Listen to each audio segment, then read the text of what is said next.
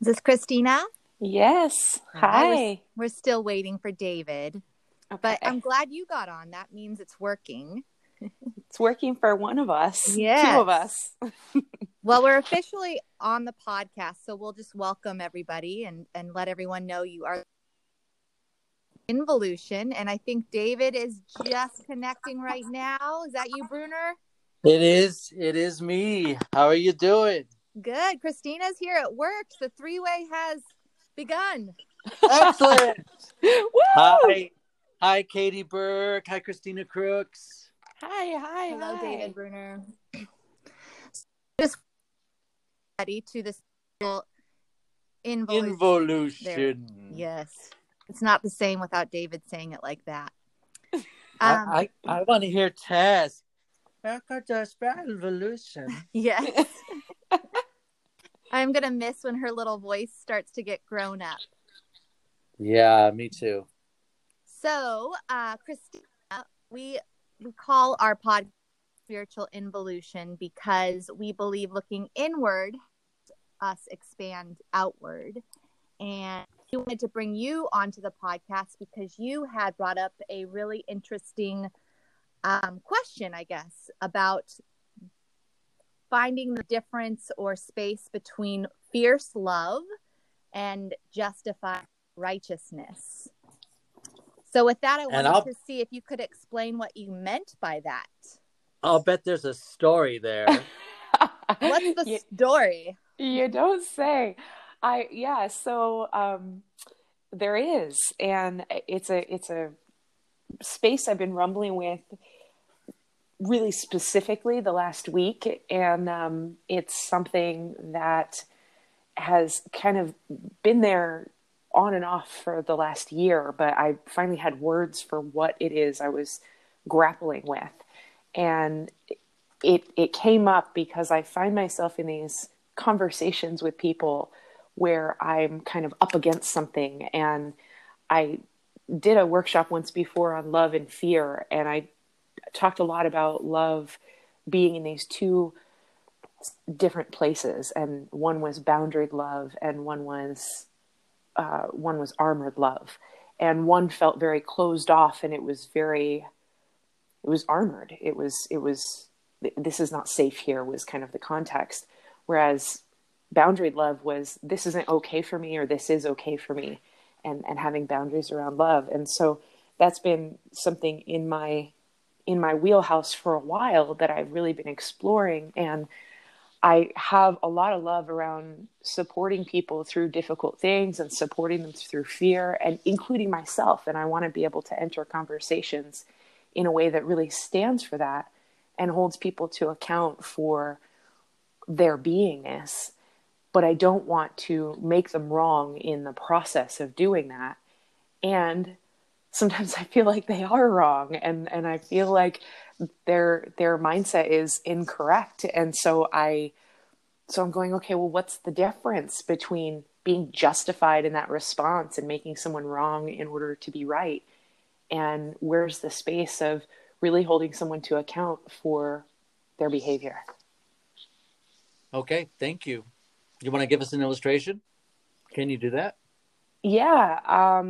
I recently had an interaction with someone that I felt that it was someone that was a leader, and I felt that they were kind of running a thread in their community that really supported division rather than togetherness. And yet this person spoke a lot about togetherness, and they were in the spiritual realm. And I got into this kind of one-on-one discussion with this person where I felt like in the moment I was fiercely standing for love, and I was really just going to tell him how he needed to stand for that. And given how I was feeling in my body, something was off. It felt armored. It felt like a fight. And I recognized that I've experienced that in many different conversations with different people. So it wasn't about this person. It was about that space for me between being justified in being right and righteous, and fiercely loving my values and the things that are important to me, and really standing on that sacred ground. So, oh, what is this? And just noticed it was a similar flavor to things I'd experienced before. Huh. So how did that resolve? I don't know that it particularly resolved with that person, other than I said, I noticed through the context of this conversation that I have some things to look at in myself, and it's much bigger than just this conversation. It doesn't really have much to do with this conversation. And so I've noticed in myself that when I'm really in fierce love, I'll stand really strong in that space, and it's more of an offense of like, if someone comes into that and broaches that and brings up something that kind of goes against what I really believe in, when I'm in fierce love, I really stand in that powerfully, and I'm really clear that what works and what doesn't work in my space and in my conversations, while still making space for healthy conflict and different viewpoints. But when it's justified righteousness, I seek out places to make my point. It makes me sit up straight. I want to ask, what does the word righteous mean to you? So can I step in real fast? Yeah, I wish you would. Please. So when you pose this question, I actually looked up righteousness in the dictionary, and it says acting in accord with divine or moral law. And I was looking into Ernest Holmes a lot before this podcast, because I struggle with this a lot, Kristina, in this idea of how to show up as a force in a world that I also want to change. And how do I recognize like that place in between that feeling of fighting and then the feeling of being? And when I was listening to Ernest, he had said something that really resonated. I mean, he said many things that resonated, but a lot of them have to do with how we use our word and how we are constantly in a state of creating through what we say or choose not to say. So when he was talking about somebody who has found that, like what I imagine you're feeling when you're in that state of righteous love, he explained it being centered not in the outer world, but in the inner world. And that then becomes a magnet. And the world then sees the master. And it's not from the teaching that this person does, but from the being. And so this is like within all of us, right? But how to be in that space of rooted being to allow the world to alter just from your presence. I like that. And are there times when we put our foot down? That's kind of what I'm hearing you say or not say. But your foot's always down because you're centered. So you should never have a foot away. Right? Okay. Like he also in an ideal world. He also says Jesus, who said, "It is done unto all the people as they believe." So if you are secure in your beliefs of the world that you want to see, you're actually part of the creation of your vision. You are creation. You are the word. And you can't just be the word when you're in meditation or when you're in that perfect spiritual place. We have to be the word when the world is crumbling from the coronavirus. We have to be the word. We have to produce the creation that is godlike, is the universal mind that is meant to be created in your place. Okay. Katie, I'm loving it. By the way, it's so much fun to be in this triangle with the two of you. Strong, yes. Beautiful, powerful women. Katie, when, as a mother, when do you step in to correct what your daughter or son may do, and when do you allow whatever happened to just pass? Is there a measure for you on that? I allow everything to pass through that they're experiencing because it's a valid experience. I might question or ask them to explain things further and and guide them. But there's not necessarily something that, at least my aim is to never say this is right or this is wrong. I'm trying to produce a feeling of right or wrong somehow from internal thoughts, from them internally thinking about their actions or what they said or what they did. So if Noah socks Tess in the face, what do you do? Well, I'd ask why he socked her in the face. And then we would sit down and really go through those emotions and ask how that made Tess feel. And hopefully it would end with an authentic apology and a hug and a realization that we don't do that to each other, because that's not appropriate behavior. It hurts people. It's so funny that that's the one you brought up, David, because when you said that, I was thinking of what my own reaction would be and has been if kids are aggressive towards each other. And that's where my fierce love comes in. And mine is, it's never okay to hurt someone physically, ever. And I get really strong in that space. And when that's with another adult, it can be aggressive and viewed as aggressive. Right. But it's never okay. But you want, in my opinion, you want the child to know it's not okay for deeper reasons. And my mom got really mad at me and said it's not okay.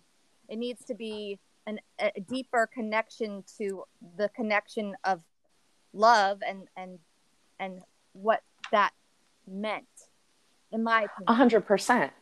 And what about adults? Actually, what about adults that are more complicated? While you both are talking, I hear Katie answering the question that was posed by Kristina: the fierce love versus righteousness. The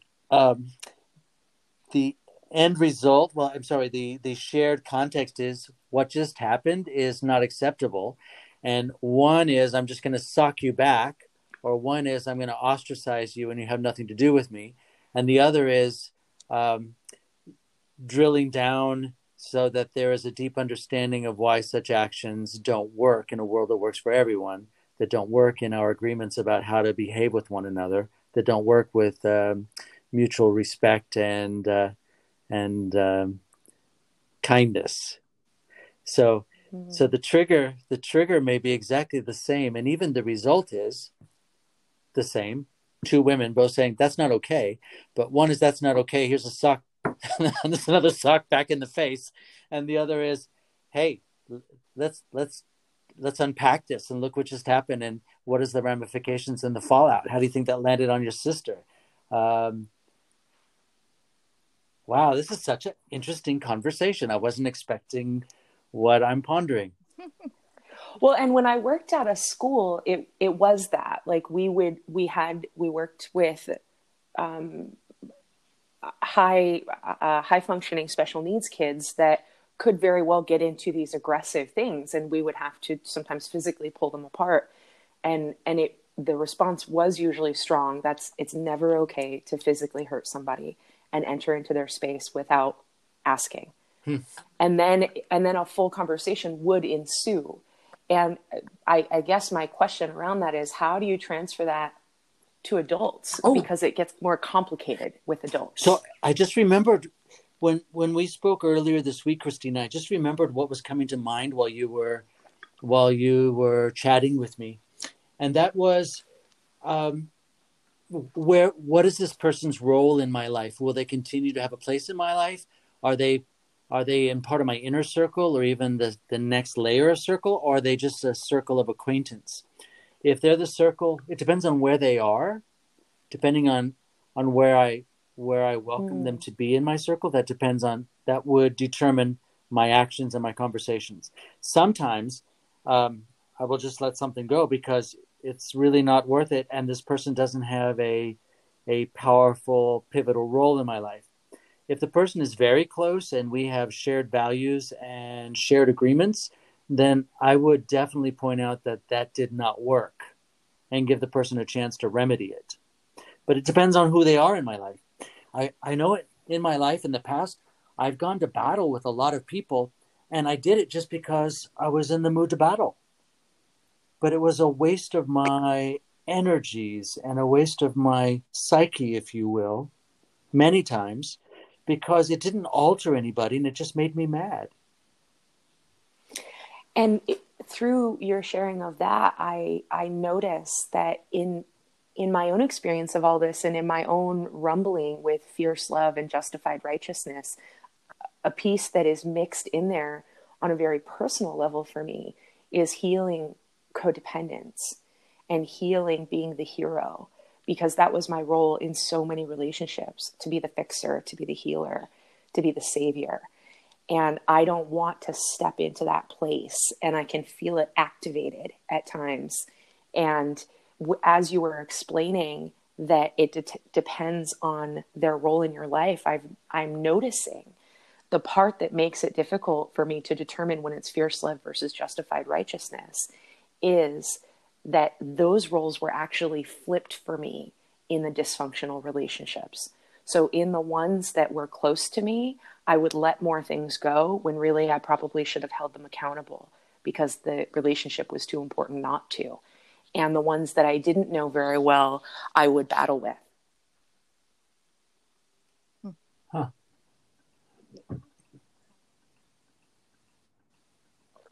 So how is life, by the way? You left the West Coast and now you're living on the East side of the country. What's it like there for you? What are you learning about yourself, So many things. Kristina? It's a very different culture. It's not as inviting for these kinds of conversations, at least in upstate New York where I live. So it's a great place to practice this whole fierce love, justified righteousness, because there's so many things I want to share with people, and yet there's a lot of pushback when I'm not even in the space of thinking of these dynamics. And so it's the environment is very different here, and it's also a more depressed area. There's a lot of poverty, and so I'm constantly looking for ways that I can work with people here and empower people here in a way that's not that doesn't what's the word I'm looking for? It doesn't disempower them further by coming off as belittling or condescending, because it seems to be very, very easily brought up in this area, which I hadn't experienced at this level back in California and on the West Coast, because people are, at least the communities I was in, most people were pretty confident in who they were and comfortable and had at least their basic needs met. But here, so many people are hurting that those things get triggered really easy. So it makes me think about, who am I being? How am I showing up? And how can I bring the tools I have and the things that I've learned to a place that maybe doesn't have the same access to them? Right. I keep coming back to this idea of just being rooted in your beingness, and all else will come to fruition from your state, rather than having to actively try. You know what I mean? It's emanating from you, and it does emanate from you. I was drawn to you, Kristina, and David initially right away because of that power. And sometimes I feel like when we overthink it becomes eroded, and that power gets lost in this thought process. But if you can be really solid in your strength, in your love, then I think all else might fall in place. And when I looked up love on the dictionary as well, what really connected with me is number 8. And that was a score of 0 in tennis. If we just leveled the playing field, and it wasn't about getting your point of view or his point of view or anybody's point of view across, but rather just listening and being really, really rooted in your knowledge as a spiritual person who's living in that place.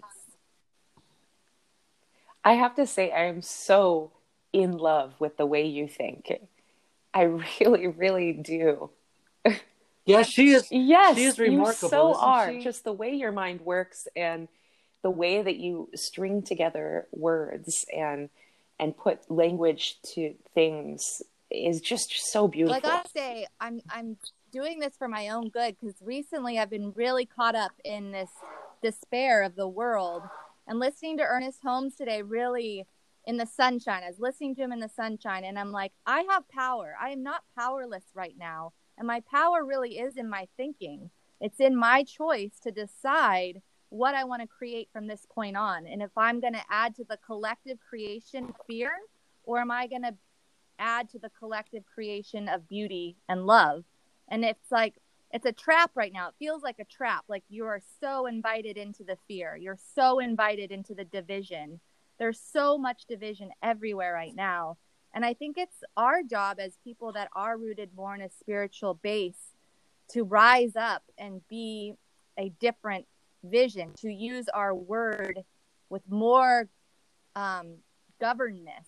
Like we have to govern our word and great boldly word. And wisely, not just flippantly. Totally. I have on my vision board this year, bigger conversations, broader thinking, and bolder decisions. And it's, I couldn't agree with you more. And I actually feel that it's really, I've seen a lot more connection in places that were maybe smaller conversations before going more mainstream, like meditation. And I was on a call last week with Jean Kabat-Zinn, and there was 22,000 people on that Zoom call. And I thought, oh my God, What? 22,000. How does that even work? Through Wisdom 2.0. I don't know, but it did. Wow. Right? And so I was overloaded with so much love and so much joy and thinking, oh my God, we have this amazing opportunity to really step into this greatness that's here. And yet there's a quote that comes to mind by Joseph Campbell that says, "The cave you fear to enter holds the treasure you seek." And I think so many people are right there. And the more they resist that, the more they resist the shadow, the longer it's going to go and the harder it's going to be. And it doesn't need to be if you can stand in that. And I was feeling the same way you were. I was really feeling the denseness of everything. And I thought, you know what? I needed to recommit to my values, which are deep love and profound connection and the divine humanity in all of us. And when I stand there, that's always fierce love. So Kristina, what are you learning about your original question was how to distinguish between fierce love and justified righteousness? Yeah, it's standing in my commitments 100%. That's the difference. Yeah. Wow, that's easy. Well, I realized it earlier today, but I thought I would kind of rumble through the process again and see if I got there. And I did. That's a very interesting word you use. You've used that a couple times today, and I see it in email too, rumble.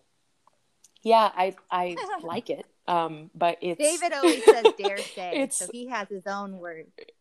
I dare say. I dare say. It's actually from Brené Brown, and she talks a lot about, the reckoning and the rumbling. And I love that because really it's kind of grappling with something that isn't physical, that isn't there, that's just a concept. I'm ready to rumble. Yeah. But it's not so much that for me. It's more of like, who do you want to be? Where do you want to stand? And it's a rumble for me because I don't know the answer, and I want to invite more people into that because I think, like myself, so many people want to get it right. They want it to be perfect. And even I'm doing on my group, my Facebook group, I'm doing rumble calls, and I have someone who's going to be on Monday, and we were having a conversation earlier, and he goes, I don't know a lot. We're going to talk about Native American wisdom. And he goes, I don't know a lot about it, but I'm really interested and I'm really curious. And I was like, that's why I want to call it a rumble, because we're just going to see where that goes and just be curious and let us model that for other people, because he's really introverted and he's excited to do that. And so I want to create spaces for more people to really rumble with what's going on inside rather than trying to get it right and trying to get it perfect. I like it. Cool. I like it. Me too. Me too. Katie, what are you learning about yourself today? I've learned a lot today. I've really taken back my consumption of Facebook and the news, and I started listening to more spiritual podcasts today, in part for preparation of this podcast, but it made me realize, man, I was inundated. I was in it. I was in the mix, you know, and while I know to be informed, I think there's also a bit that needs to, my spirituality needs to come back into a full swing. And I put the bat down for a little bit. Hear, hear. So I picked it back up today. And, you know, I watched another podcast with a guy named Trevor Moad. Have you heard of him? Man, it was very interesting. So he works with a lot of sports teams to help them with their mindset. And he said something really interesting. He's like, nobody wants to just be told to be positive all the time. You know, you're having a rough day, just be positive, just be positive. But he goes into how our thoughts do shape our reality. And he made this, he made up something very easy. He's like, for many people, especially in the sports world, they're not going to get visualization right away or meditation right away. It take a lot of practice mostly. But if you hop around not voicing negativity, like actually don't let the thought come out of your mouth. Because once a negative thought comes out, it has more of a chance of becoming reality. And that changed the whole football team. And there's something to that I clung to with like, and he made a distinction between negative thinking, positive thinking, and neutral thinking. Because I often, I don't want to be negative, so I go over the top and try to be like a Pollyanna type person. And that's not me. But there's that way to also be mindful of, okay, how is this thought, if I articulate this negativity, going to benefit anything? Is it the world that put not maybe Katie, I don't know. Katie, I don't know if it's me or if you're breaking up. I'm noticing it too. Your voice is becoming sort of Star Wars like. Oh, now it's good. Maybe yeah, it's clear now. Move me. Okay. Oh, I don't know what picked up from that, but anyway. Well, what I really want to get is, what were you reading or listening to about? It was on YouTube, and it was about how thoughts create your reality, and just about how our word really is everything, and that what we choose to make out of the universal mind, our choice, as an individual and as a collective society, our collective whole, we're creating that cave that we want to go into or not, or we're creating the darkness. We're creating, it didn't seem like he was saying, I mean, the universal mind doesn't put a judgment on it. It's us that's putting the judgment on it. It's us that is validating or not validating something through our conscious mind. Okay. Can you do me a favor? When you post this podcast, would you add a link to the YouTube video you were watching? That would be great. Great idea. Kristina, do you have anything else before we close? I just want to ask you, what has come up for you and what's alive in you? What's alive in me is how much more liberating I experience my life since I got tired of being the world's policeman or trying to get people to get it. How when I softened as a middle-aged man and just let people to be what they are, and I choose whether I want to be around that or not, it has really opened up sweetness in all of my communities. It's like, I think maybe people are no longer afraid of me with a baseball bat. But I'm just noticing while you spoke how sweet my life is right now. Aww. Thank you for asking. And it makes me so happy to be in the presence of the voices of the two of you. Likewise, David. Same here. I was so honored to join you guys. Thank you for having me. Thanks for joining. Well, I love you. You're welcome. Big love. Big love. All right, kiddos. Have a great afternoon, everybody. Yay, Happy April. Here we go. Bye. Bye. Bye. Bye.